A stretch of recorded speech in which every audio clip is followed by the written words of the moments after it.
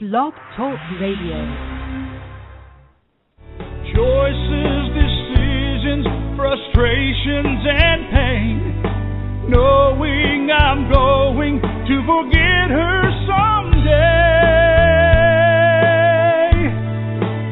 While I still can, I'll challenge all my loved ones, every friend, to look inside their hearts and understand that I will love them. I will love them while I still can.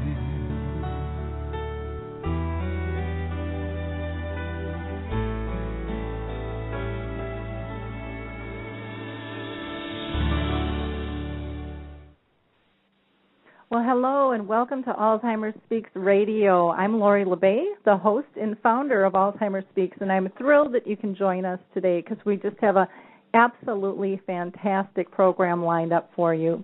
Here at Alzheimer Speaks, we're an advocacy-based company providing multiple platforms to shift our dementia care culture from crisis to comfort all around the world. And so, again, we are thrilled to partner with you, our listeners, in that journey. At our core, we believe collaboratively we can win this battle against dementia.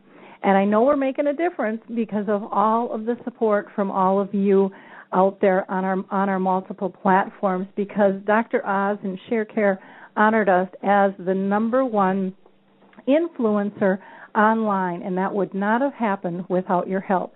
So I truly appreciate you liking us and sharing and making comments on the programs, emailing it, adding them to your website, because all of that makes you an advocate by just a click of the button. So I really appreciate all your help with that, because we know that if we join forces and share our knowledge and have these just everyday conversations about life with dementia, we're going to be able to remove the stigmas attached to memory loss, and we can help people that are in the trenches get back their lives and live with purpose. Together, we can help everybody understand the true needs of this disease, not just the myths and the stigmas that stagnate us. We want to raise awareness and give voice to those afflicted with memory loss, as well as their care partners and advocates supporting the cause. And by working together, we give hope. No longer can we be a world driven by fear, and together we can teach people how to live with this disease, not as it.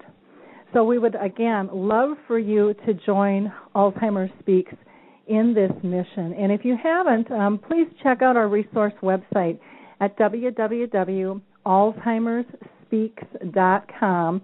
That's 2 S's in the middle, and that will give you access to all of our platforms. And there you can, again, easily share the different mediums.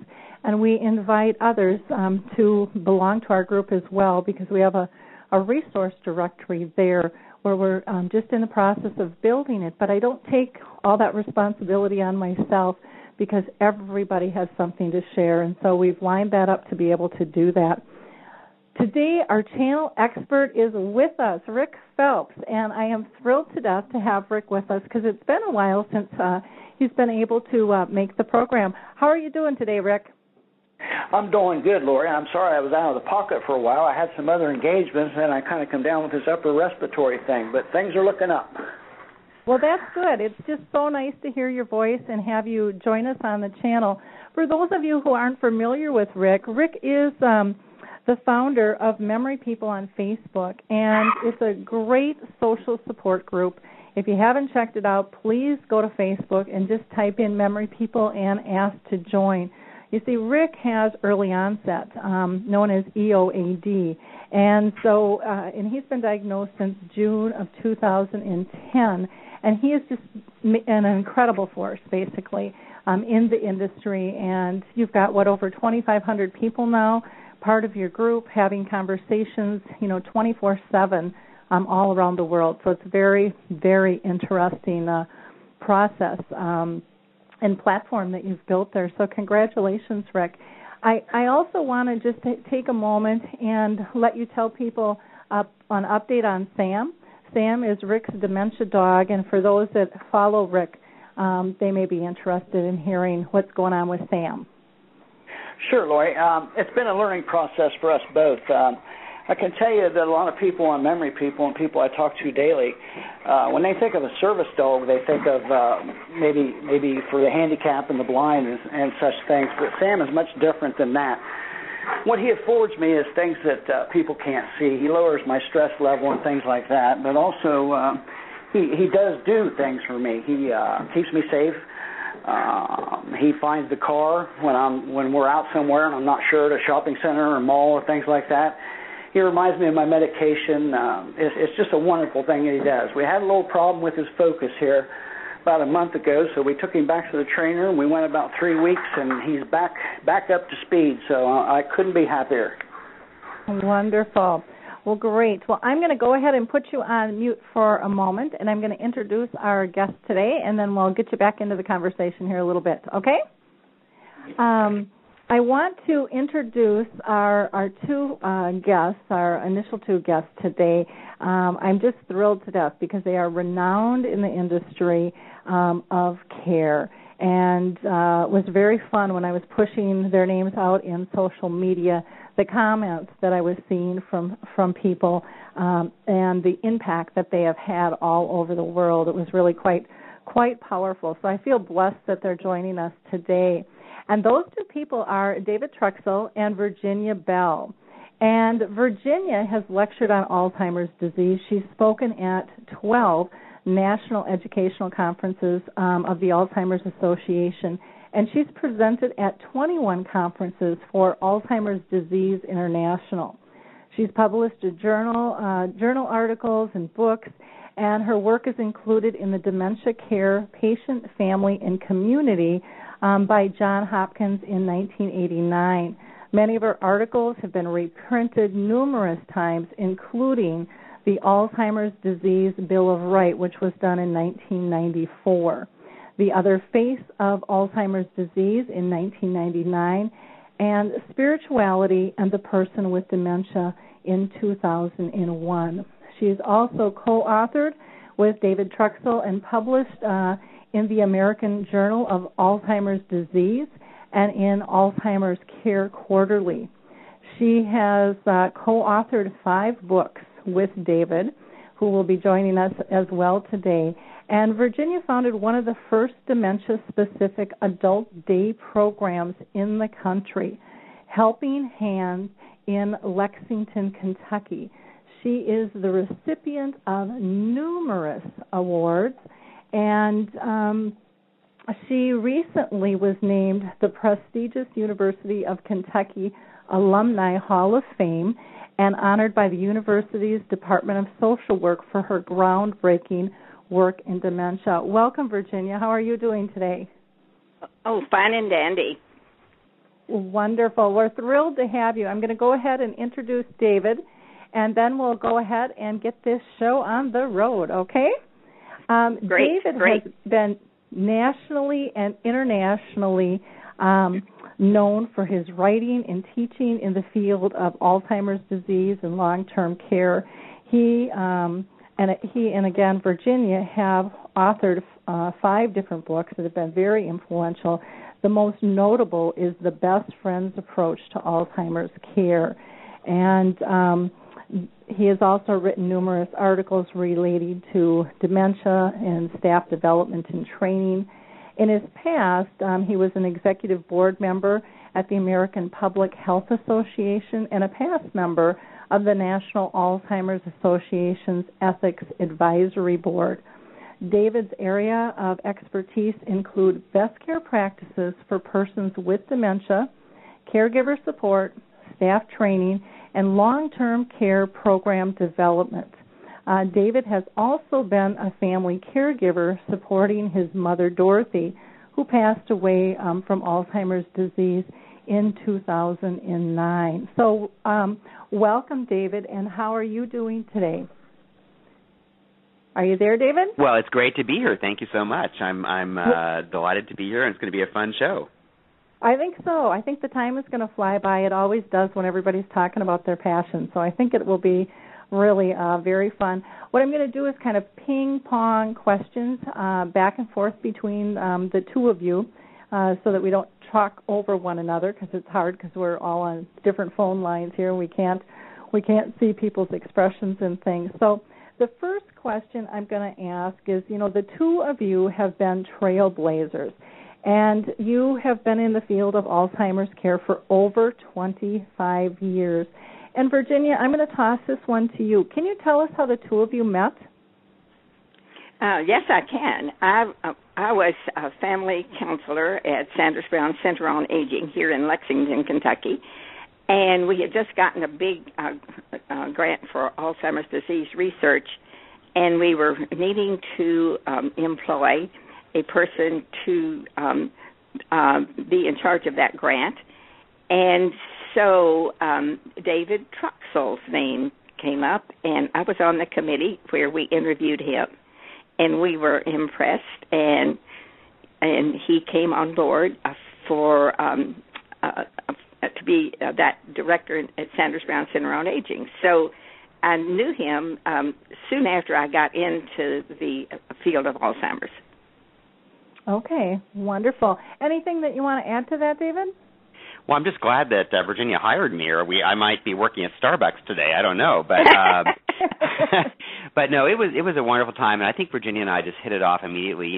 She was the social worker, and I was kind of the health educator, outreach person, and we were in this building really full of bench scientists, and there weren't that many people doing the outreach and education work, and I think that's really where we cut our teeth, right, Virginia, in terms of just spending thousands of hours over several years with people with dementia, with their care partners, and back then there was so little public awareness, so we just had to really start making things up as we went and began to develop a lot of our ideas around the best friends philosophy. Okay, right, and you remember, David, that we were sort of out of place in a medical setting because they were saying then that it was something that had happened in the memory part of the brain and there was not anything that could be done. And we said, whoa, just a minute. We have some ideas. We had to work with those families who didn't have very much to work with back then. Well, and I can see that, I've been going through this for 30 years with my mom, and the resources have changed and the philosophies have changed. Thank God for that. Because there really wasn't much out there at all that gave hope. It was really a pretty sad, non-talked about disease, and now, we are seeing these open communications and beautiful poetry and films and, writings, books, conversations, webinars, radio shows. I mean, it's kind of endless, but it still isn't enough. And so I applaud you for, jumping in the fish tank with both feet back then, because I know that couldn't have been an easy battle, and I know it was a battle, if you want to admit it or not, when you're going against the grain of philosophies, because I've done that myself in different businesses and continue to do that today. And so it takes a lot of tenacity, and I really I want to say thank you for myself, but also for the listeners in terms of making a difference there. And, Rick, did you have anything that you wanted to add? No, just like always, Lori, when two people like Virginia and David do the work that they're doing, I always feel that it personally affects me, because being a patient, and my hat goes off to both of them for the dedication and the work they put into this process. It is never ending, but we certainly need both of these kind people that are doing a job that needs to be done. Well, I think what we're going to do next is we're going to have David, if you can explain to us, how and why you developed the Best Friends philosophy and where it came from. Well, gosh, we believed way back when that people with Alzheimer's disease and other dementias were not victims. We kind of rejected a lot of the negative language back then. Back in the 80s, you read articles that people were ghost people or shadow people. I mean, it was really something. And there was almost a conventional wisdom that there was nobody there. And so when Virginia started the adult day program in Kentucky, we realized that we didn't have any pills, we didn't really have any techniques, we still don't have many pills. And we thought, well, how can we have a good day? How can we support families with respite while enriching people's lives with dementia? And we realized that it was all about activities, about relationships, about doing things together.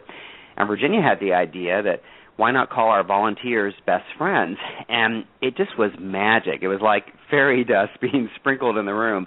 And we realized that people with dementia so often, are fearful, don't always know who's around them, what's happening. And, of course, we were seeing people who were, well into their dementia journey. And when a volunteer would say, I'll be your best friend and I'll be there with you, it was so calming. So what we realized and developed a whole body of work around is that really what a person with dementia needs is a best friend, is someone to help them feel safe, secure, and valued, somebody to do things with, to accept, have empathy, just like you would in good friendship. And we published our first book, The Best Friends Approach to Alzheimer's Care, which will be coming out in a brand new edition this year. And it was an immediate success. We were worried that we'd be laughed at or ridiculed, writing a book called The Best Friends Approach to Alzheimer's, my goodness. But people were ready for some new ideas. And much to our satisfaction and almost kind of foreshadowing where the field has gone, Virginia, do you remember the very first letter we got about the book was from a woman with Alzheimer's disease, which was rather unusual back then, who said she'd read the book and it really made her feel good and comforted. And I think that was quite a early sign that maybe we'd be okay. So since then, the Best Friends approach is being used around the world, and it's a philosophy that I think is multicultural. You don't need to have a PhD to do it. And we've written a series of activity books, and it's really been quite a journey. But just like anything else in life, it's ultimately very simple, just about the relationships to help people feel safe, secure, and valued. Well, one of the things that I really appreciate about it is that it's not rocket scientists. I think it's gotten so complicated, and I think that in some ways that's a means of control for certain parties. And it really is just getting to the core of being comfortable, feeling at home in your own body wherever you are. And that best friend, no matter who we are, always calms us down and helps us get centered. And so, again, it's not rocket scientists. It's really just taking an inner deep look at the simplicity of what our needs really are and how to feed them. Virginia, anything you want to add to what David had mentioned? Well, no, except that actually when I first started, I had, as I said, I was family counselor, and we had started one of the first support groups for families in the country. And one of the things that they wanted right away was to have some place that their family members could be for a while so they could do some errands and have a little time to themselves. And when I was asked to begin that, there were absolutely no resources. I think that what we need to appreciate now is that there was a time when there were no resources, and even though we're not where we need to be, we are so much better off 30 years than we were 30 years ago. But something unusual happened during the support group meetings. Families often brought the person with them, and at that time they didn't want the person with dementia in the meetings because they were going to be talking about Alzheimer's, and they didn't want them to hear about, and listen in. So since I was still a student at that time, getting my master's, and what happens when you're a student, you get to do the work that nobody else wants to do. And I was asked to go with the persons with dementia into a room and be there with them for an hour during the support group. And that was just really an eye-opener for me, because I realized that underneath the dementia there was a real person, and that the more I could find out about that person ahead of time, the more I could engage the person and how they long to be, in the flow of life, and how they long to want to communicate. And if I could give them some cues that we could get along. And so actually I got along so well with people with dementia that when I was asked to develop the day center, I already had, some really good ideas. And I visited four programs in the United States. The only four that I could find at that time, this was back in 1982, that were dementia specific. And I knew after I visited the programs what I did not want to do. I knew that I had an idea. And so out of that came the training of persons to be best friends. And as David said, he told you about the rest of the story, how we built the best friends approach on friendship and common sense and kindness.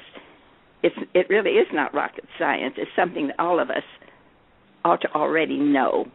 But somehow, we decided that there was something wrong in the memory part of the brain and there was not anything to be done. And thank heavens we've come full circle in what can be done to help fulfill and give meaning to the lives of persons with dementia. Yeah, it's sad that we don't teach compassion, because that's really what you're all about, is being in tune and compassionate friends. Right. And, we've gone so far the other way, and then it's amazing. And David and I say that a philosophy like best friends probably is the best medicine that we have for persons with dementia, including all of the medications, because it's just amazing how a person will blossom. I heard just the other day someone say that I never thought that you could use the word Alzheimer's and having fun in the same sentence. But in our day center, we just have so much fun. And people can be so productive and so helpful and have so much fun that it's good. It's so good for the caretaker as well as the person with dementia. Oh, definitely. Humor is so important, and I think that's one of the things people forget when there's an illness. We forget that, humor is such a core that fills our soul. And for some reason we think it's not proper to laugh. We have to take things seriously, and we lose that essence of who we are. And when we lose our essence, we help the other person lose theirs as well. I think. Right, absolutely. It's just amazing. And every day when I work in, and I still want to work in the day center because I learned so much. We're still just evolving and finding new ideas, and I just really enjoy being in the program because I have as much fun as they do, and it gives meaning to my life to be able to help another. And so I've heard so many of the staff say, I really feel helped more than the person that I'm trying to help. And it's that way. It's hard to help another without being helped yourself. So it's, as David said, it is a relationship-centered approach, not just a person-centered, because you want the caregiver, the care partner, to really feel in relationship to persons with dementia. And I love that you use the word care partner, because caregiving sounds like we're giving it all away and we're not getting anything back. And it really is a circular benefit. I mean, you can't give without receiving. It's impossible. Absolutely. And David and I have just finally, we've bit the bullet and just said we're using the word care partner because that's the best friend's approach, is to be a care partner, not just a caregiver. Great. I know I use both just because caregiver is so common here, and over in Europe they use carer, and there's so many different things, and so to try to attract people from like a social media and article thing, I'll use a little bit of them all, but I prefer the care partner as well. Now, David, I'm going to throw this one to you. Both of you have really made it kind of your hallmark work to use real stories with real names, when you write about dementia. And can you share with people what the rationale is for that? And did you have to fight, stigmas and family reluctance? Because I think a lot of times people think, that's, right away people think HIPAA, and Well, it's share. funny looking back, Virginia. I don't even know that we really, strategically deliberated about the topic. We just kind of did it, but we decided early on with our very first book that, we wanted to just use real people and use real names. And so we would get, we have file cabinets full of permission forms, but we would say, instead of saying Susie, a woman in the Midwest, cared for her mother with Alzheimer's, we'd say Susie Smith of, Des Moines, Iowa, 1212 Johnson Street practically. And it's amazing, almost every family gave us full permission, and we told, their stories. In the back of our books, we list bios, and we did it because we just felt we were combating stigma, and we also felt, honestly, as writers, that it would give our work more authenticity if people could see these weren't just composite stories. And, I think we may still be the only or some of the few writers about Alzheimer's in all of our books, even our professionally oriented books. We only use real stories, and I'm delighted. It makes it tougher sometimes, but I feel like it really does add that authenticity. Well, David, when you think about it, it's what it means to be a real person, to have a real name, and persons love to hear their full name. Mm-hmm. And I've made it a point to be sure that I know the last name of all of our participants that come, and we have quite a few that are many persons that come throughout the week in our day center. And it's amazing how a person really loves occasionally to hear their full name and to be able to talk about their last name. And if you know, they really want it spelled correctly, and they want it pronounced correctly, which I think is it's a part of being it's a part of your identity, is your full name. And as you said early on, I think that we didn't think about doing anything else but using full names, and we have never had a family refuse to use a person's full name in anything that we've written.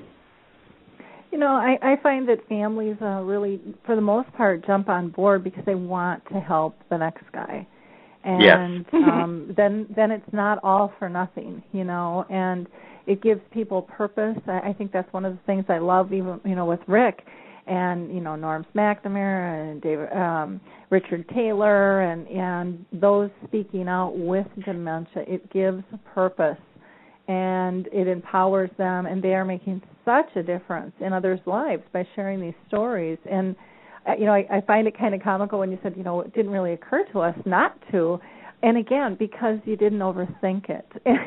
Right. Well, be careful, Rick and Lori, because we are doing a book revision, so we may come to you for some stories next. So just be forewarned. Okay, but I just think it's so. You've come to this in a really natural, heartfelt place, which just connects with people, and I think that's one of the mistakes that can be made with anything, not just dementia, but when we just make it too complicated and we're so worried about the things that might happen, and we're not living in the moment. And you guys are really in the moment, expressing the moment, sharing the moment, and I think that's one of the reasons you're having such great success and so well respected in changing lives every day. I mean, it's just really powerful stuff. Now, you also have a brand new edition of your family book out called A Dignified Life, The Best Friends Approach to Alzheimer's Care. And Virginia, can you tell us a little bit about that? Well, in our revision, we wanted it to be specifically for families. When we wrote our first book, we tried to make it so that it could be both professional and families. But we realized that families have different issues than professional care partners. And so we designed the book to be especially for families. But then this book first came out in 2000, about 10 years ago, and we realized that we had learned a lot in those 10 years. because David and I speak in a lot of conferences and do a lot of training. But in the meantime, we're learning too. We're learning from people like Sam about what they want and what gives meaning to their lives. So we've updated it with new stories. We have rewritten the Bill of Rights that came out in '94, and we realized that we were amazed at how on target we were in '94, but there have been some changes, and so we I think that we've just updated it with new stories and some new ideas. And so, David, do you want to comment about something more about? I just thought I'd share with you that we're very, very delighted to have that book in a new edition. And if you go to our website, which is simply bestfriendsapproach.com, we're actually putting out this whole new Alzheimer's Bill of Rights that we'd originally written over 20 years ago. That it really, I think, was a very foundational piece for our work. And you can get your free copy and just go to our website and learn more about it. Wonderful. You remember, David, how many languages that Bill of Rights has been translated into? So that really was has been very popular throughout the world to have a Bill of Rights for persons with dementia. That it is a right to have certain things happen to you. So now, with that, is that something free that people can get, or off the website, if we can just clarify that? Absolutely. Absolutely. If you go to our website, bestfriendsapproach.com, or you can just Google either one of our names and usually get there.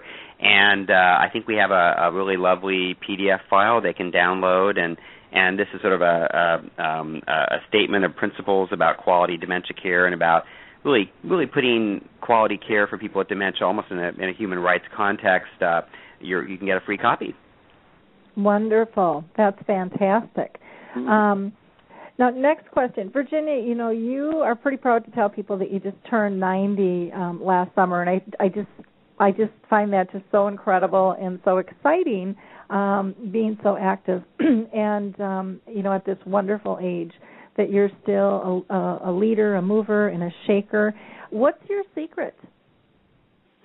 Well, I think about what you have just said about we often make things too complex, and my secret is that I thought you were supposed to live as fully as possible, as long as possible. It never entered my mind that I shouldn't do some things just because I turned 90, and there may be a time when I can't do a lot of things, and already there are things that I can't do now that I did when I was 30, but I thought you were supposed to live fully, and so I think that it's very simple. That's just the way I've thought, and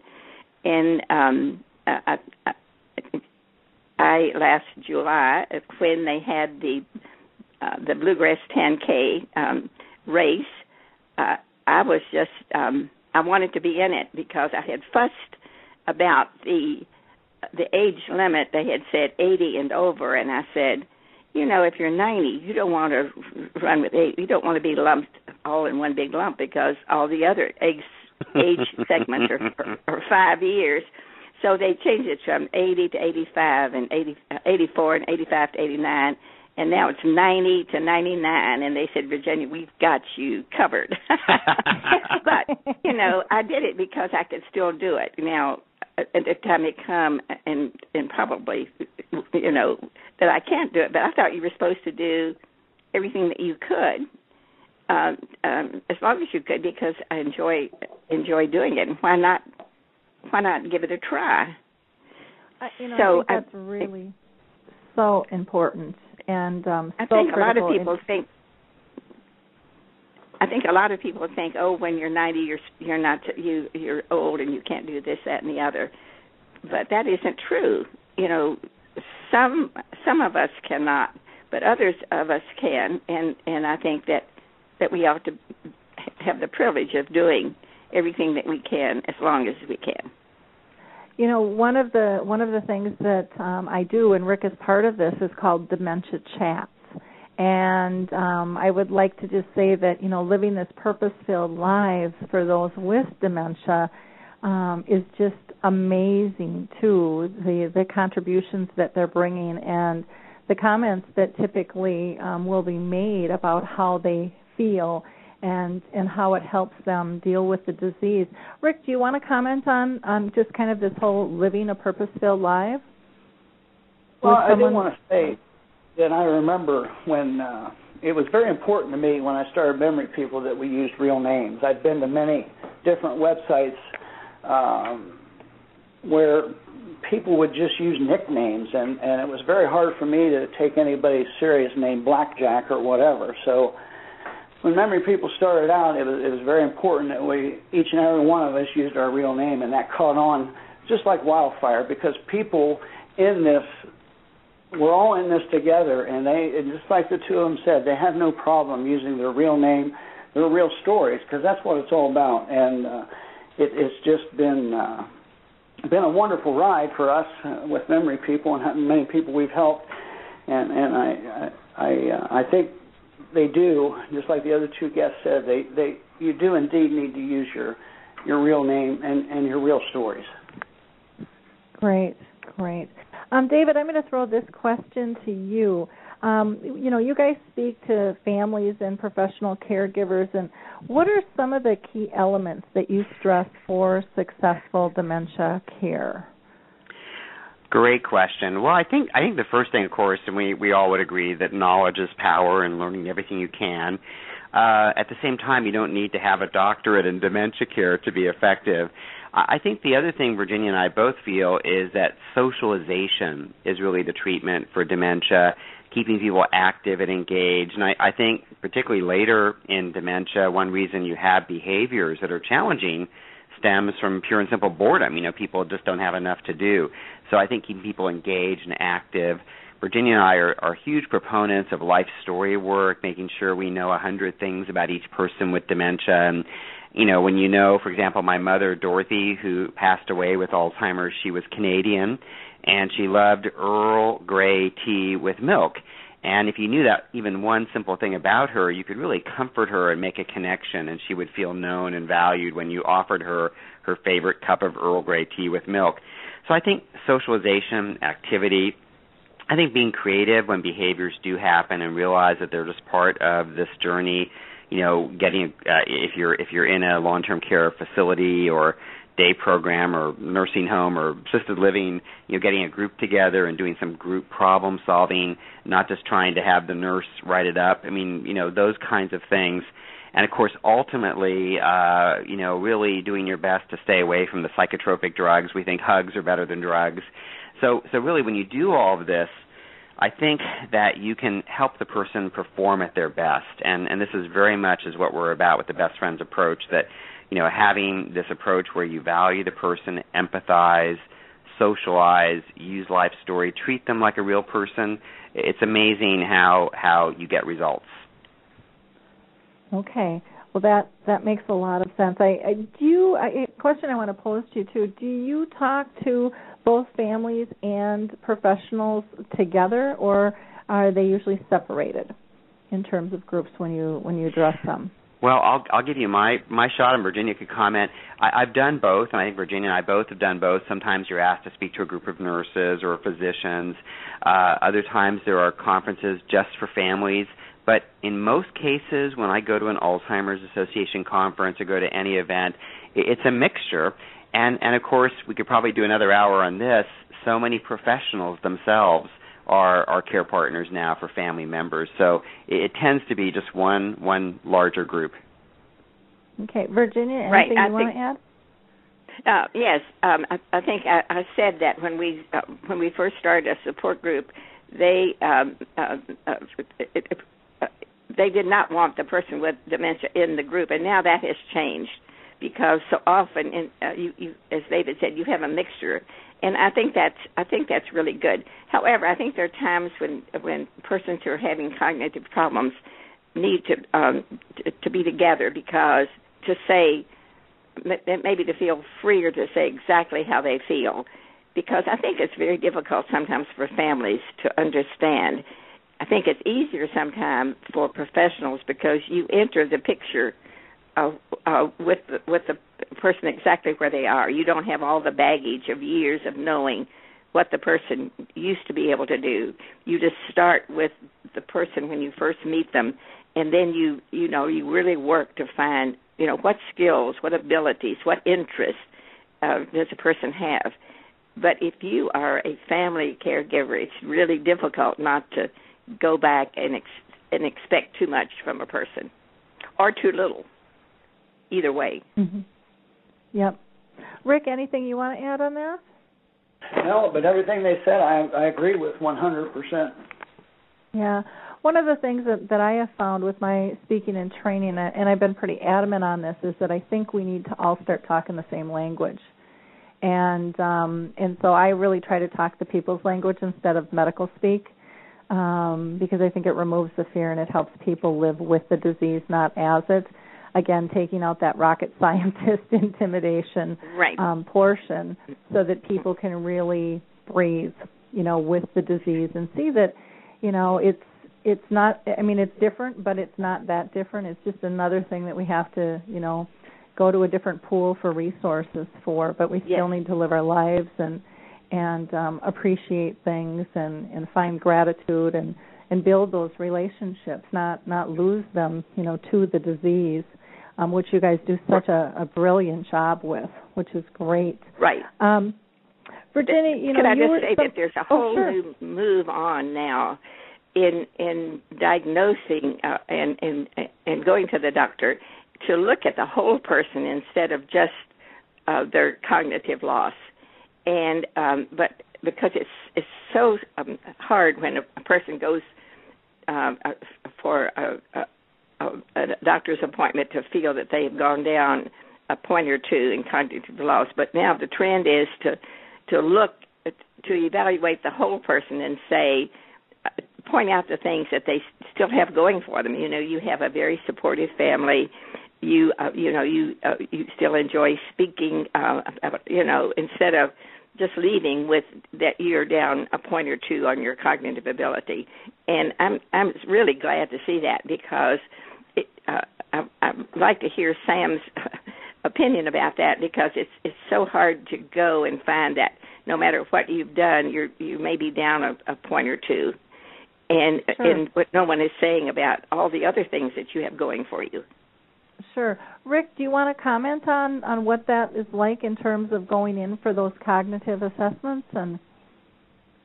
Well, I can tell you this story. I've been to many, many of them, and I no longer go just because it doesn't do me any good. I know what my cognitive ability is, and it's a stressful time for me. The last one I went to was last year sometime, and it was an ordeal, and I was worked up 2 days before and 2 days after, and it just it doesn't do me any good. But everybody's different. I'm not telling anybody not to go be checked and get a diagnosis or get an update or whatever. It's just at this time it's not a good thing for me to do.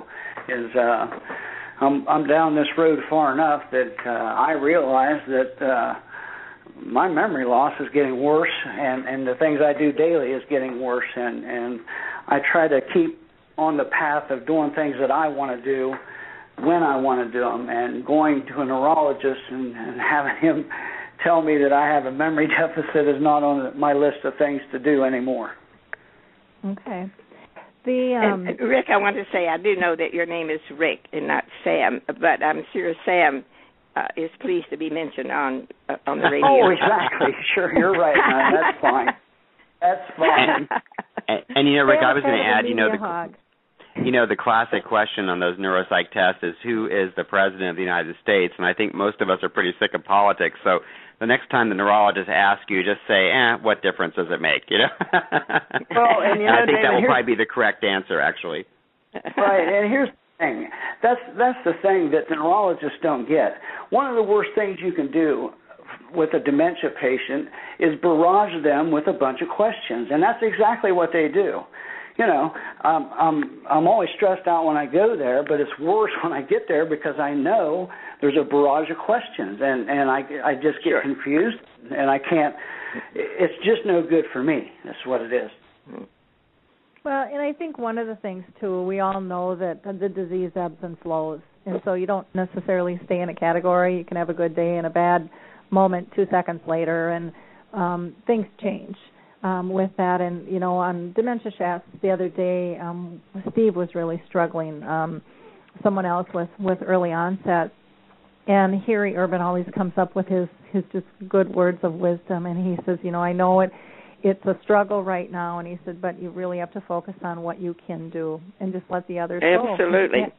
You can't control that. And he said, and take joy in what you can do. You know, and we should all be doing that with our lives, focusing on what brings us joy and what connects us. Well, let me go ahead, Virginia. I'm sorry. And every day, you know, I find these ahas from people that really have a lot of cognitive difficulty, but underneath it all, there is so much richness there, and so much, you know, if you can just key into it, it's just amazing what you can uncover and what a person can still do through the use of music is so magic with persons with dementia, because music is just a whole different language, and you don't have to have words necessarily with music. And so we're just finding out so much about the richness beneath the cloak of dementia. Oh yeah, it's a pretty beautiful thing, and it really, you know, the disease, I always tell people, has been a gift for me, because it just has made me look at the world so differently. I live my life, I think, much more full, much more satisfying. I'm much more grateful, and my connections are so much deeper on a level I didn't even know existed, thanks to my mother's dementia, you know. And people look at me like I'm just this, you know, crazy person, but it's like I tell people all the time, I have the most intimate relationship with my mother, who most would look and say she's a shell of a body, who can't communicate. But we are able to communicate at a different level that is so precious. Sure. And it's very neat. So, well, let's keep going, because we're almost down to 10 minutes here. I can't believe it. It's just been a fun conversation. I could talk to you guys all day. So, Virginia, I'm going to throw this one out to you. You two were really some of the first people to write the importance of life stories. And can you tell us a little bit on why, and I don't want to go too deep into that, but what you see as the benefits about writing life story work? Well, you know, I think I said early on I found the importance of the life story when I was in the room with persons that I knew nothing about prior to being with them, and how important it was. Every fact that I could find a person cannot come up with the facts, but if you give them cues, they can recognize. It's sort of like being on Jeopardy. Sometimes, you know, you think you know the answer, but when the answer is given, you say, that's it, you know. And so it's just amazing how the more you know about a person, all of the, you know, and with cues, they can feel so much in the flow of life. So from the very first day, and I remember someone in the medical field said, "Oh, you can't keep that going with writing a life story on everyone." And I said, "You know, I'd hate to take care of you if I didn't know anything about you. It would just be." Well, it would be just devastating, and that was what was happening to the programs that I visited 30 years ago. They were keeping people safe and secure, but there was no excitement, no freshness, no meaning to the whole thing, and no wonder people were upset. So the life story from the very beginning of our work, David, wouldn't you say, has been a key?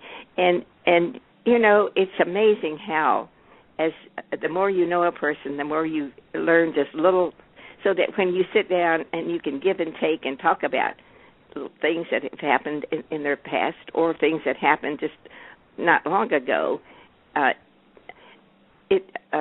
me, it's sort of like being a detective. Mm-hmm. There's quite a bit of chat going on. People are saying, you know, how do how do we get their method into more facilities and communities? And it's like, listen, guys, spread the word. Start talking about the best friends approach. It's not that they're tucked in a room, not wanting to talk to people and getting information out there. They've been doing great work, but it takes all of us to make this change and help raise their voice. It takes all of us. It does. It takes all of us. But one good thing that's happening is the baby boomers are coming, and they're not going to put up with some of the things that my generation's put up with. So all of the communities better get ready because they're going to be looking for quality care. Yep, things are going to be changing. Now, David, can you tell us about activities and why you feel they're important? Well, yes. Virginia and I both have just had this keen interest in activities from the early days, and really going beyond bingo and trivia and happy hour and trying to add some meaning. Virginia's day program that she began in Kentucky was very activity-rich with different theme weeks and adult learning way ahead of its time. And so we took these ideas, and we've actually written 2 books on the Best Friends approach to activities. There's a Volume 1 and Volume 2. And in the books, we have about 300 ideas. And the analogy we use is, if you hit a baseball in a softball game or baseball game, and you hit it wrong, don't hit it in the right place in the bat, you might go out, a number of feet. But if you hit the sweet spot, it soars, and we really want people to hit the sweet spot when it comes to activities. And so, things that we believe are, it doesn't matter that you have a beginning, middle, and end, it's sort of a journey. We want to involve music and, keep people physically fit and active, adult learning. We also think it's very important to embrace civic engagement and do things for others. And, some of the assisted living organizations that I work with as a consultant, we do things like make dog biscuits and adopt a local animal shelter and try to, bake 5,000 dog biscuits during the year. In our second volume of our activity book, we actually interviewed, Virginia? I think well over 20 people with early dementia and asked them what they thought was important. And again, it was being in nature, being in family, being with family, doing things that are productive, that sense of purpose. And so I think that this is a whole new area of activities where we want to encourage people to explore novelty. And again, years ago, we thought, oh, gosh, just do the same thing over and over again. It doesn't really matter. After all, they have Alzheimer's. Well, that proved very, very wrong. I think people want to experience novelty and new things. It's great to have some anchors during the day and, have certain times of day where you have your afternoon tea or do your exercise. But we want to bring life into activities and have activities that embrace life. Well, that's good. And, activities, people hear that word and they've tried to change it to, there's so many different words that people are using out there. And activity is everything that we do, every movement that we make, or if we're just sitting and listening to music, that's an activity. Right. And again, I think sometimes it turns into rocket scientists and it gets too complicated, or people think it's only bingo. And, activity is really engagement, and in some ways I wish they would just almost use that word, engagement. Well, in fact, we have in our new book, we have turned away from activity to engagement because I think you're right, you're so right, because people think when you hear activity, it's something that you plan ahead of time. And actually, I think if it's all the little things that happen, just being together, laughing together, just sitting. It's the touch. All of these things are probably much more important than maybe a planned get-together sometime during the day. So we're David and I are trying to, but here again, when you use the word engagement, a lot of people look at it and think, well, what on earth is that? They want to go back to the word activity. But I think gradually we're saying that engagement is a whole day. It's just being together the whole day. All the little things, and then the planned things too. It's the total day. Yeah, Lori. Good. Yep, go ahead, Rick. If I could jump in here, I wrote this down. I have to because of my memory deficit, but I wanted to speak about what Virginia said about the baby boomers coming of age, and she couldn't be any more right. What I see with this disease is people like in Virginia's generation, my grandmother and my mother, these are very, very proud people, very, very personable. They didn't want to talk about this disease at all, and that was fine. But just like Virginia said, the baby boomers are coming of age, and I'm not proud at all. I'll talk about anything. I tell people things that they want to hear, and I also tell people things that they don't want to hear because this is how this disease is. I don't sugarcoat anything. It's very important that you hit this disease head on and you talk about the things that are coming. I tell people all the time, you don't have to accept it, but every day you're in denial is a day you'll never get back. And by accepting it doesn't mean that you've given up. It just means you understand what is going to happen. It's very important that people understand that, in my mind anyway. No, good, very, very good point. Virginia, I've got another question I want to toss to you. You founded one of the first dementia-specific day centers in the U.S. So first, I have to congratulate you on that. And, you're still actively involved with that. What draws you to the day center care concept? Well, I have a big time when I work in the day center when I'm a best friend. And sometimes Dave and I do a lot of writing. Sometimes you're trying to write, and I think I just need a break. I just need to go down and be with my friends. I often say I have more friends who do not know what day it is, and I have friends who do know what day it is. I somehow just I enjoy being with persons who are trying so hard to be in the flow of life and have so much to give and can be so much fun. And so I go because I enjoy going. Wonderful. That's kind of how I feel with the memory tapping. In fact, when I finish here, I'm going. That's where I'm going, to the day center.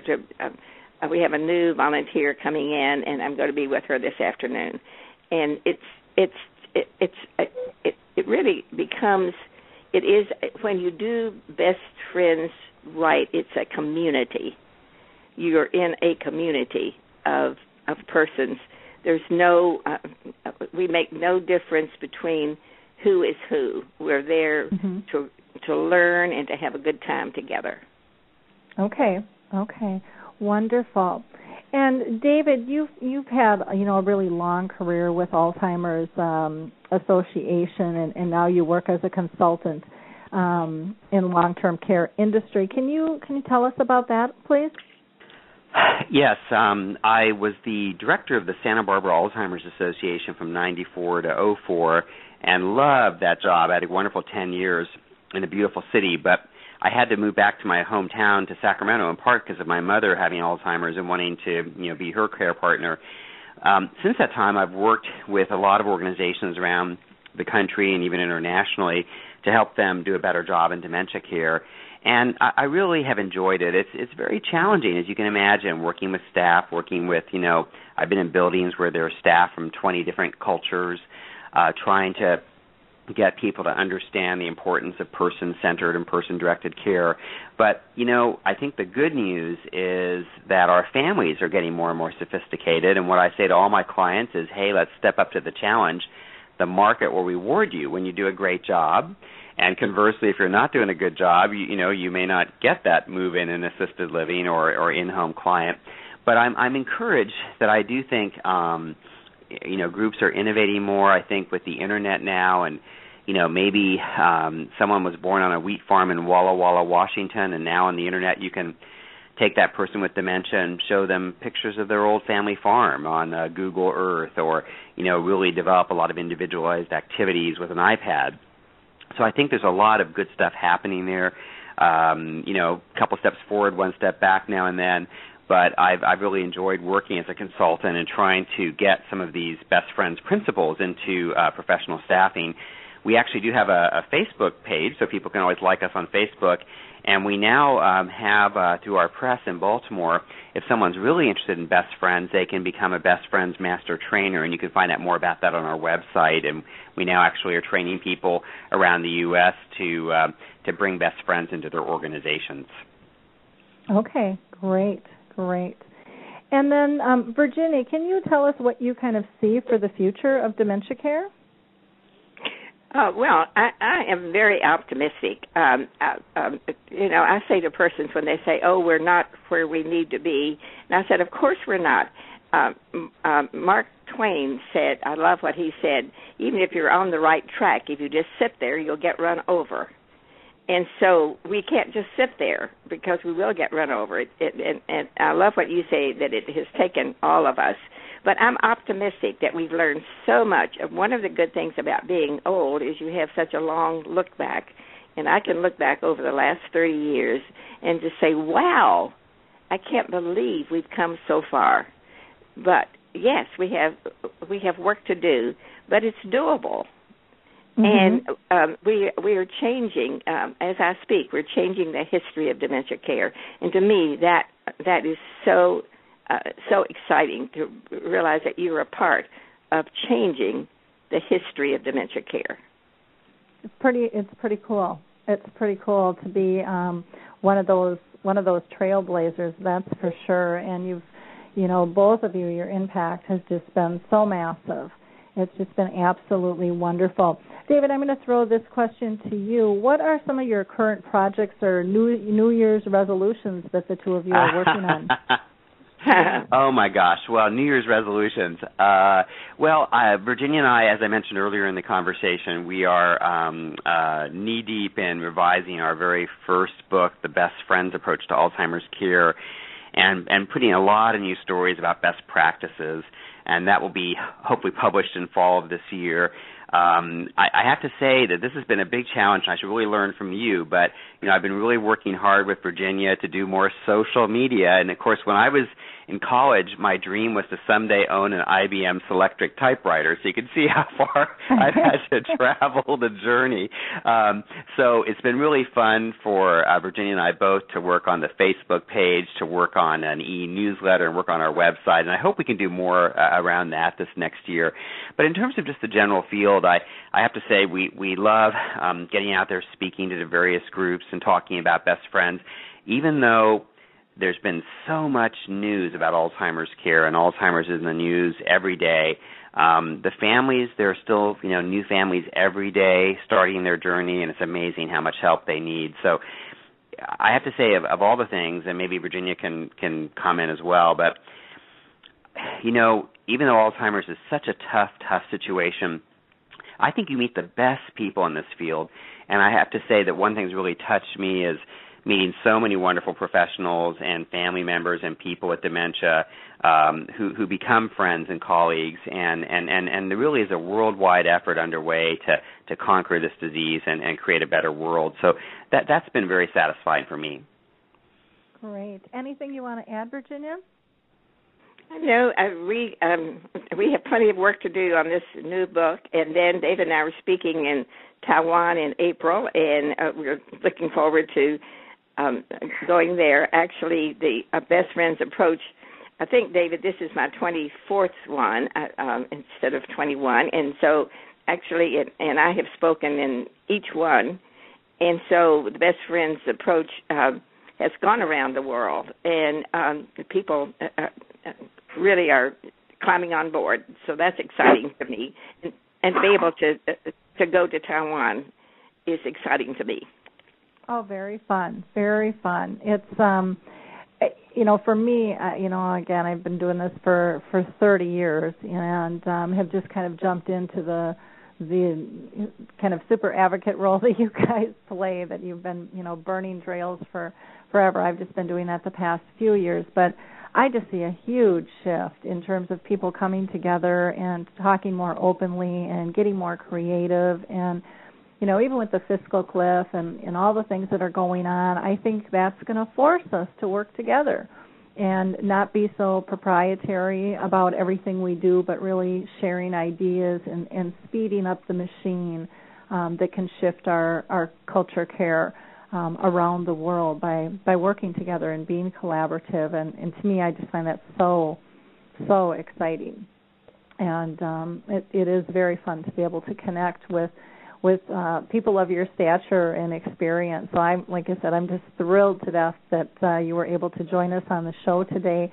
Rick, is there anything that you would like to say to David or Virginia? I know that they've got to get running here pretty soon. I would just like to thank them for enlightening me on what they've been doing, and I'm looking forward to the new book coming out. If I can add anything to that or help in any way, I'm very easy to get a hold of. So I appreciate everything they're doing, and like I said, I mostly think that when things like these happen, they're talking directly to me. So as a patient, I just want them to know that they have my heartfelt thank you and gratitude. Great. And Rick would be a great source for stories. You're welcome. Along Thank with, you. Many members absolutely. of Memory People. Absolutely. We'll have. Oh, go ahead, Virginia. We'll need to get his information, David, so he can be in our new book. Wonderful. Now, David, in Virginia, for people to reach you, they just go to www.bestfriendsapproach.com. Is that correct? That's right. Yep.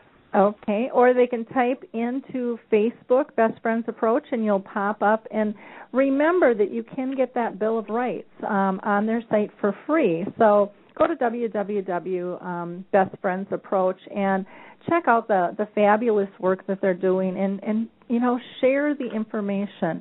If you've enjoyed this talk, again, go ahead and like it. You can email it to your friends. You can do all types of things, but it's just a click away to become an advocate and share the work that these two wonderful folks have been doing and are going to continue to do on our behalf. So, again, I thank you both so much for being with us, and hope to talk to you soon. Thank you. Take care. Thanks so much. Bye-bye. Okay, thank you. Our next guest, I am also thrilled to have with us, is Trin Rose Seeley. And she is a professional caregiver, photographer, and musician. And she spent a decade in Pennsylvania and Colorado as a full-time caregiver in care communities and in private homes. She also was an activities coordinator with independent elders and people with dementia. And she was also a special programs coordinator at the Alzheimer's Association in Denver.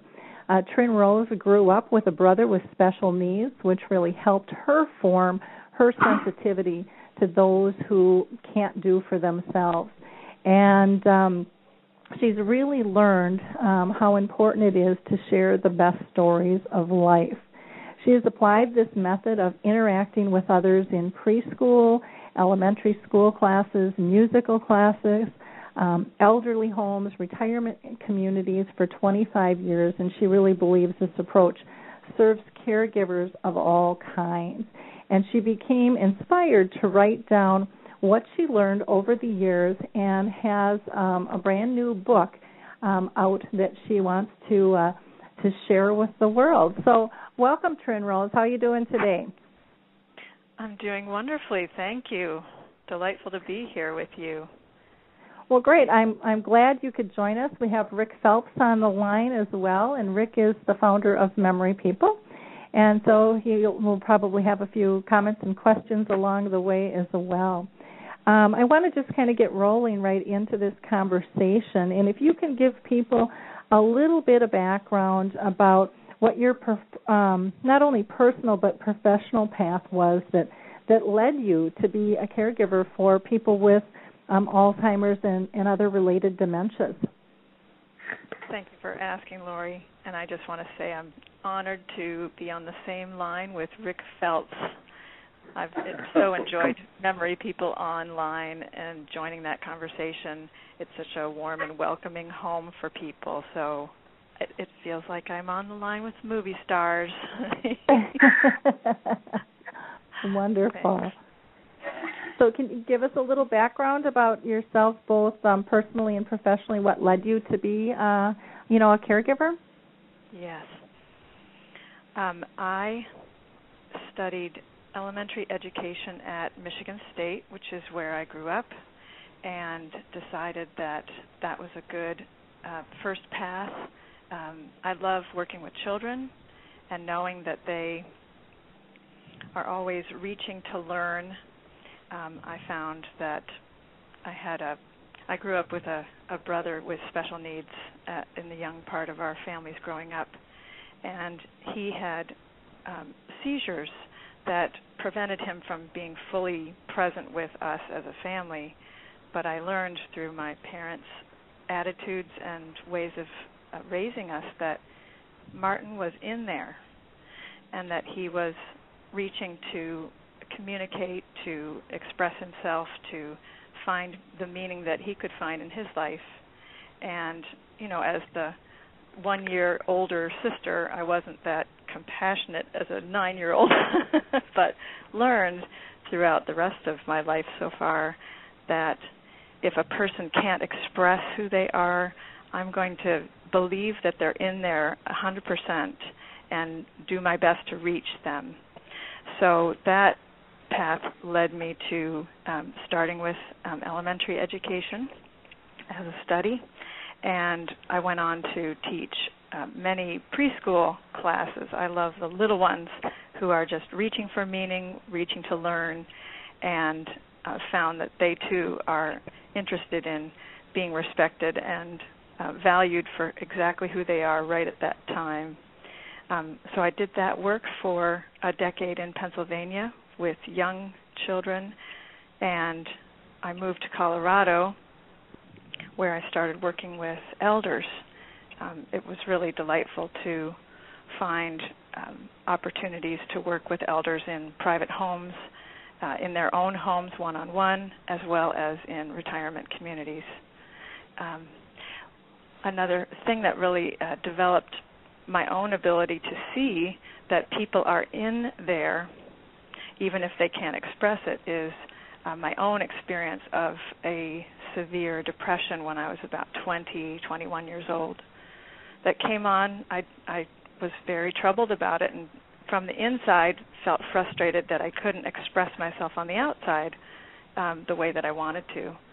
And my friends and family, the ones that were the most helpful to me, were those who would interact with me as if I was fine, as if I was comfortable, as if I knew what was wrong and knew how to be my sparkling, happy self again. And so I could see from the inside where I wanted to go, where I wanted to be, how I wanted to heal and be comfortable again. And so as I learned to work with people who couldn't express themselves easily, I could say, now I know they're in there, and I'm going to reach and give them a running start, give them a path, give them something that would help them feel respected and kindly regarded, even if they couldn't express themselves on the outside. Great. Now, do you think that there's a cure for Alzheimer's? What's your philosophy about that?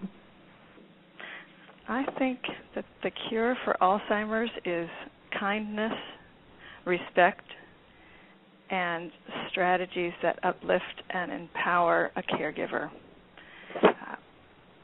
I think medical cures and neurology and science, they may very well help people, and I think that people should pursue whatever path makes them the most comfortable. But we can't wait. We can't wait for scientific results sometimes. So I think it's really important to learn to be the human, bring up the human part of using best strategies to tell stories about people's lives and bring their lives back to them so that they can express themselves as best they can, even with a label or a name called Alzheimer's or dementia. Mm-hmm. I find and that. I would agree that to help the caregiver, but also the person with dementia as well. And it's kind of funny because I got really irritated with a title of an article that was about and it was a research study about, will people who go to outer space, will that cause more dementia? And I was like, really? We are spending money on a handful of people we send up to space, big bucks, to study this when we have people here living with the disease that need help coping. And I was just like, I never did read the article because I don't know really what it was all about, because I was just so irritated as a personal caregiver that was more important. And then I thought, someone who could afford to go to space probably can afford good care too. And and so it kind of gets back to that kind and respect and being reasonable with that. Rick, is there anything that you want to add to what Trin Rose said?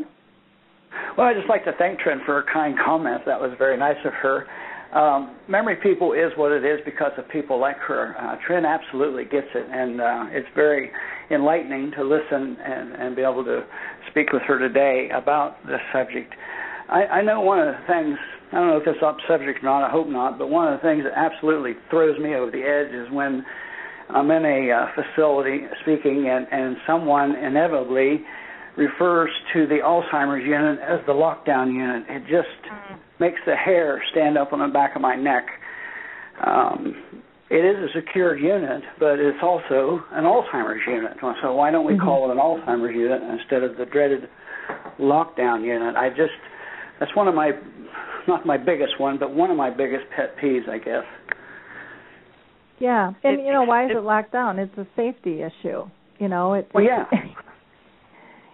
makes the hair stand up on the back of my neck as well, Rick. Yeah. Trin, can you tell us a little bit about, your book, 15 Minutes of Fame? One photo does wonders to bring you both back to solid ground. Can you tell us where you came up with the title and how that all transformed for you? Yes, the title went through some different changes. When I first decided that I needed to write down the strategies that I learned as a caregiver, and even more importantly, just a person who wants to understand people and give them the best experience they can have, I called the book Now Reunions. And it was particularly addressing younger onset needs, which is people under the age of 65 when they get the disease. It's one of the areas that I focused on when I worked at the Alzheimer's Association in Denver, was to be the younger onset support person and do some learning about that. What I found is that I was wishing that I could provide more services for people with younger onset, because it's different than a person who's retired, who has their pension, who has Social Security, who has all those sort of carefully captured support systems. A person with dementia under the age of 65 is often the main breadwinner. They're a parent of teenagers, and it doesn't always get diagnosed properly. And so the first set of writings that I did was called Now Reunions, which invited people to understand that it's really valuable to give that person as much life as they can have and not shut down on them too soon. It moved into 15 Minutes of Fame when I started investigating my own experience as a caregiver and realizing that what I did as a caregiver was to find out the best stories about that person's life and always have them ready, have them in my pocket, ready to share with the person themselves or new caregivers to the communities I worked in. But I would always ask the families, too, tell me the best stories about this person's life so I can be in the know, so I can be ready to connect with that person. It gave me a way to immediately connect and say, I know the best stories about you, and I'm proud to know you. Mm-hmm. And so now, I realized... how did you... Oh, I'm sorry, go ahead. I realized I was actually just writing and sitting in a cafe, and it just came to me that, caregivers can get very overwhelmed too and say, I don't know how to do that, it's too much. And the phrase 15 minutes of fame came to me, and I said, well, how about 15 minutes a day? You can do it 15 minutes a day. You can bring a story, you can bring the songs they love, you can bring photographs that tell their life story just for 15 minutes a day and see if you can expand from there, which is my general philosophy too, to start small and expand as you can. Mm-hmm. Wonderful. Can you tell us how you laid out the book and how it can help, families and professionals in terms of using photography and using story? Yeah. In the book, there are several personal stories. I loved hearing David Troxell and Virginia White in the last hour talking about, using people's real stories, real names and real life stories. In my book, I changed the names because I just did, but I won't do that anymore. I learned that from them. But all the stories are real and true to the experiences that I've had with people. One of the stories in the book is about a woman who would get agitated and concerned that her needs wouldn't be met at the time when she needed them to be met. She would get anxious and nervous and sort of ask caregivers, are you going to help me? Are you going to come back to my room now? And when these times came, I would walk with her to her room and remark on the portrait of her mother, who had died when she was young, but it brought a poignant and loving response from her every time we talked about it. And then she would reset, she would relax and feel reassured that her needs would, in fact, be met. So it was the value of the family giving that picture and telling us in her care, this is a story that is very important to June. And so we could tell it again and again and bring her back to that comfortable place, something that she knew and loved, and then she would turn to us and trust us and feel relaxed that, in fact, her needs would be met. Yep. Well, that's great. Rick had to drop off the line just to FYI you on that. He was having a coughing fit, and he said he was really sorry that he had to scoot, and he loves your work and what you're doing, and he apologized, but he's like choking to death. So. Well, that's much more important. Yeah, take care of that, needless to say. Well, I think your book is fascinating, and it kind of lines up with something I do called the Memory Chip Journal, which is where people come and share stories, but it's laid out beautifully. It's a nice book that you've put together for people to be able to see, how to share story and how to relive these moments and get that 15 minutes of fame, that 15 minutes of connection with people. It's a pretty powerful moment that can be created, if we just slow down and take the time. I want to ask you a couple other questions as well on how you see the future of care evolving for elders in general in the world today. Yeah. Well, my own path started as a phone call from a friend who said, I think you would be wonderful in elder care. You worked with children for many years, but I think here in Colorado there's an opportunity to work with elders, and I think you should give it a go. And so I did. I started as a home care worker for an agency and did one-on-one work with people. One of those fine ladies, who is denoted in my book, was moving into a retirement community.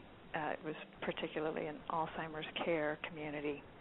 And the daughter wanted me to go with her into the community there to help her get comfortable being there and have a companion to be with. And so I did, and there were times when she really needed to rest instead of engage with people. So I would go out into the community and connect with other people. The director and the activities director said, I think you'd be wonderful in this work. Would you be willing to do a couple of days a week doing regular activities for the whole building? And I said, yes, I'd love to do that. And continued to work in that community for a long time, went on to work with independent elders as well as another important community in Boulder called Bella Vista. That was a specific, wonderful place to work with people with dementia, with different causes of dementia. And as I worked in these communities, I felt very strongly that I really wanted to affect as many people as I could, and that there were many people who couldn't afford this kind of care, whose families were at home with their family member or their friend or their spouse, and that they also needed support as much as they could and deserved to have just as much care as I was giving to all these other wonderful people. So as I've evolved through working with the Alzheimer's Association and missing being more connected to people directly, I spent time on the phone with people. I did support groups. I sponsored programs in Boulder. But I missed being right on the front lines of supporting people directly. I realized I needed to write down what I'd learned from all my experience, and also seeing that the real need is that people are at home with their family member or their friend, and they need help. So what I see is sprucing up the public spaces with more activity, more opportunities for caregivers to join in with an interesting experience. Either an artist is doing a demonstration of their work, or a school is transporting their kids to the local library to do a dress rehearsal of the play that they're doing at their school at a good time of day as well. The time of day that's important for people with dementia is earlier in the day, and often, we do plays at 7 o'clock at night. We have orchestra concerts at 8 p.m. I think it's important to bring more experiences into the public spaces that can serve. It will serve everybody who joins in, particularly caregivers and the people they care for.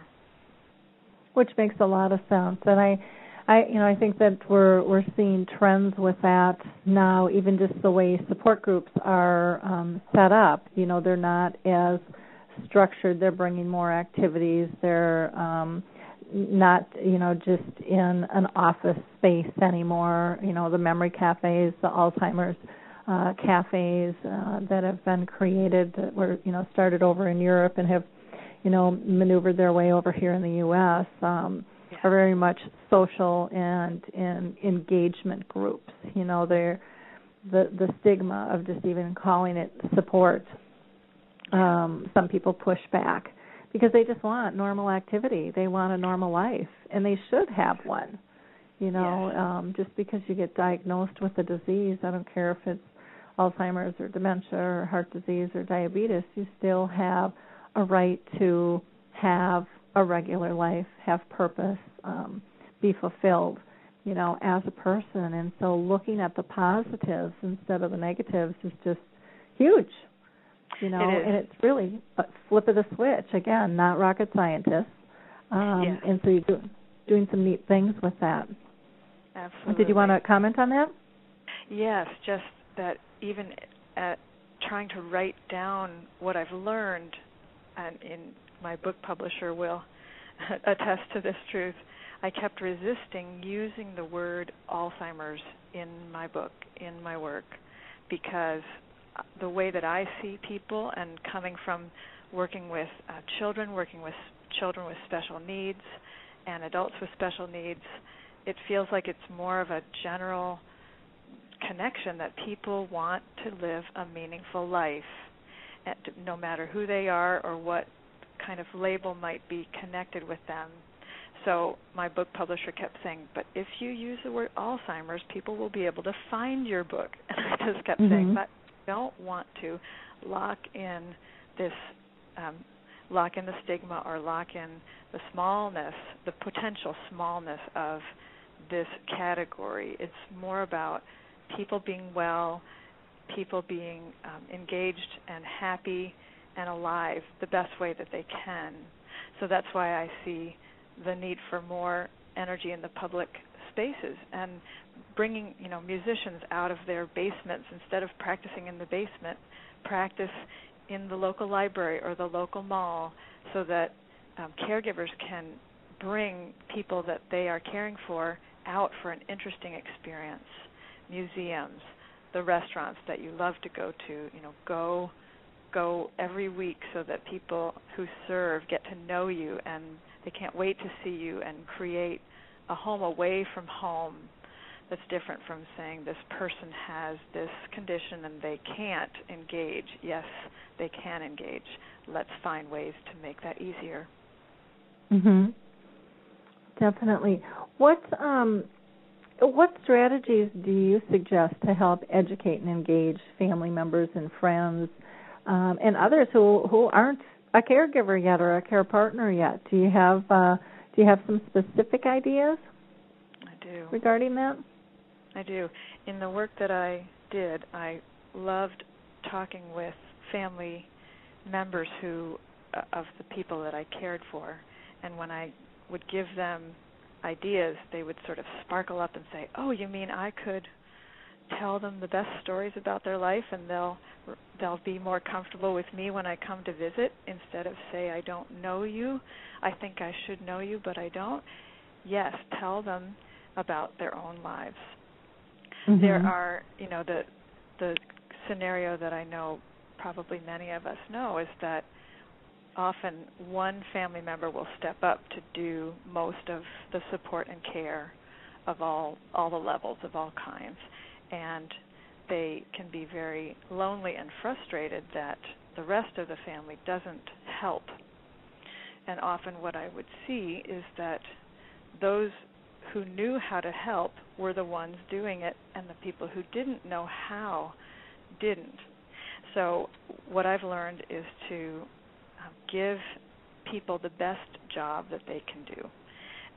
Sometimes there will be a brother who doesn't understand and the sister does, knows how to do care for the mom or the spouse or the friend.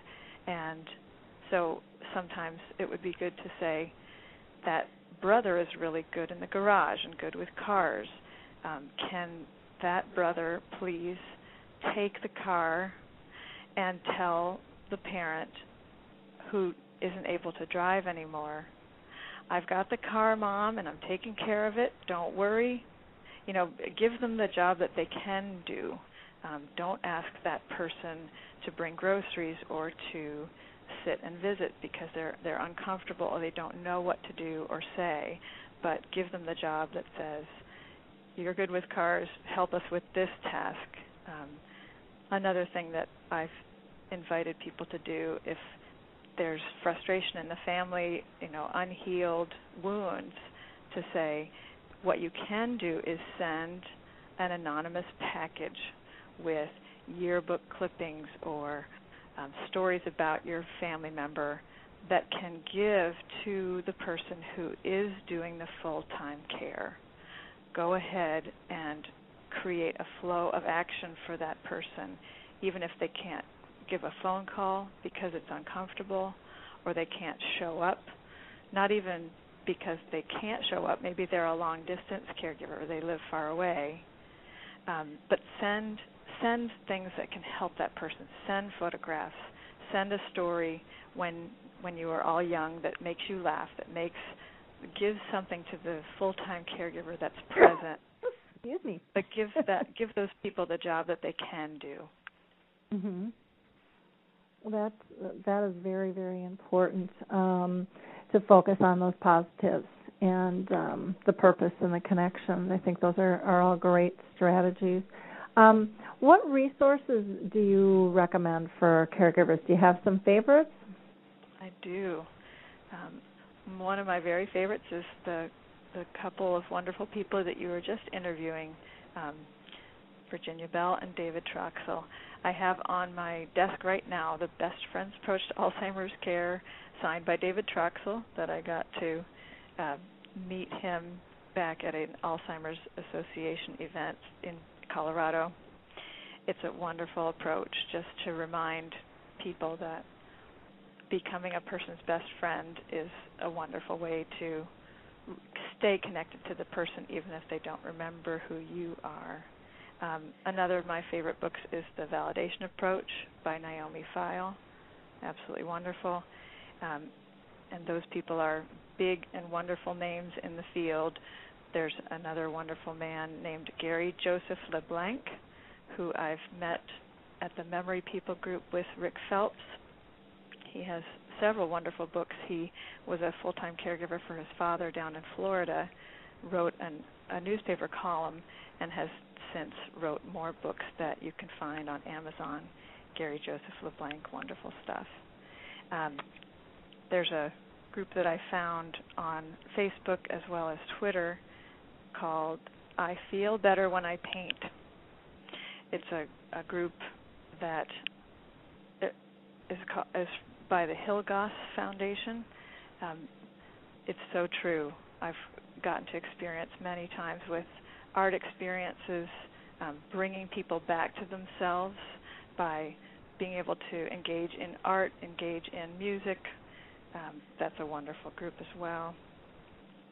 There's a woman named Beth Sanders who has her Facebook page is connected to my page supporting people with dementia. She's written a whole program about how to write a life story. It helps a caregiver walk through and ask questions that will capture a wonderful life story for the person that they care for. Her page is connected there to mine. And there's a wonderful group called Coro Health that provides a music technology box that you can plug in, and it will play a person's favorite kind of music all day and night. Sometimes it's very challenging for a person at night to sort of wind down and connect and fall asleep. So this box creates a whole flow of music for the day, quiet in the morning, more lively in the afternoon, and quiet in the evening, or however you want to program it. That page is also connected to my Facebook page. So, and the truth is there are so many wonderful resources out there. People can look around and find them, and what I encourage is to find the ones that you really resonate with, because there are different styles and different approaches out there. So there's always more to find, and I know I will find more and continue to promote them as I find them. Yeah, there's lots of great resources, and many of what you said are on my list. And I'd say Rick Phelps' book too I would recommend while we still can. And Gary LeBlanc's is again very good. Coro Health is absolutely amazing. You know, their prescription for music and and so forth. So. Well, it's just been a pleasure to have you, on the show with us today. Can you let people know what's the best way that they can go ahead and reach you and be able to get your book?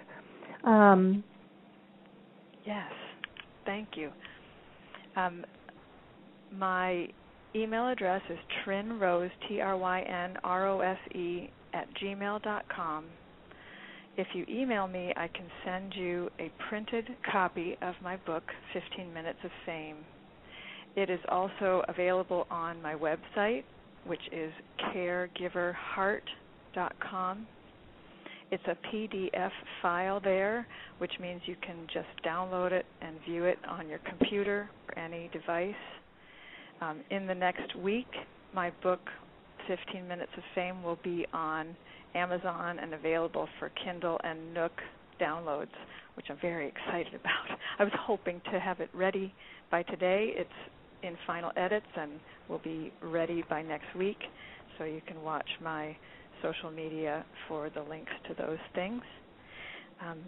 And I'm also just going to say quickly that I have a phone application that is also almost available. It's called Alzheimer's Story Starters, and it gives several options for being able to tell great stories about topics that you might have your phone with you when you're out at the doctor's office and you're waiting, or you're stuck in a long line at the grocery store with the person you care for, and it will give you photographs, songs, and story ideas to tell while you're waiting so that you're not wasting your time and you're enjoying your time. So those are things I have to share. I'm really thrilled to have the chance to speak of them today and join the larger conversation with all these wonderful people who are doing care for people with dementia. Well, it was great to have you, be part of the show, and like I always say, none of us can do this alone, and it takes all of our ideas because we need to spark one another in terms of what works, what doesn't work, and get creative, and to make it more fun, to get that heart back that you're talking about. So I really appreciate you being with us again. If you want to give your website out again one more time. Sure. The website is called caregiverheart.com. Okay. The caregiver's heart is a really important thing to support, and I hope that caregivers can be kind to themselves and to make a plan, because if you make a plan, you can change or adjust that plan. And I believe, among many other wonderful resources, that 15 Minutes of Fame will show you how to make a plan that you can accomplish today. Great. Well, thank you so much for your time today, Trin-Rose. Really appreciate it. And please check out her website and her book. I love that idea of the application for people to be able to use. So that's just a nice idea that you have there. In wrapping up the show, I just want to, say thanks again to all of our listeners and participants and people who like and share the program and email it to their friends or decide to embed it on their websites. Anything that we can each do to help raise awareness is absolutely massive, and so I encourage you, to join us on that journey. I also want to give a special thanks to Alzheimer's Disease International. If you're looking for an Alzheimer's association around the world, that is the place to go, ADI, and they can hook you up with resources in your area. As far as upcoming shows, really have a pretty exciting schedule. We are going to have Wendy Kruger with us, who's a music therapist, on the 15th. And on the 23rd, Sherry Snelling is the author of Celebrity Caregivers and about their stories. And then Jordan, who is a teenager, is going to be on the second half of the show, and she's got a really interesting project called Purple Rain, and we're going to see a lot of Jordan, I think. And then in February, we will have author Judy Prescott with us, and on the 8th will be Barbara Brock, and she'll be talking about the clock test. And then on February 18th, we're going to have Dr. Bill Thomas with us. I'm just thrilled that Bill's going to be able to join us. He is just a mover and shaker in terms of culture change. And then I also want to just remind people that the next Dementia Chats, where I interview people in a webinar platform who have dementia, will be on January 22nd. So we'd love to have you be part of that. And don't forget to check out alzheimersspeaks.com. There's tons of information on that site. And again, utilize the share buttons there. You can email it to family and friends and coworkers, individual pages. Again, it's all about connecting, and there's a way that you can also input information that you found helpful into the site by clicking on the Partnering Options button next to the Contact button at the top. So, again, have a wonderful time, and we will speak with you all soon, just in another week. So kick off the new year well, and see you soon. Bye now. It's time to rethink, renew, and reimagine retirement. Hey everybody, Jared Sebesta here, host of Retire Repurposed. Now this podcast is about the non-financial parts of retirement, which many times can be even more challenging than the financial. We believe retirement is not the end, rather the beginning of what could be the most impactful, purposeful, and fulfilling season of a person's life. So don't retire, become repurposed. To listen now, search Retire Repurposed on your favorite podcast platform, Senior Resource, or Life Audio.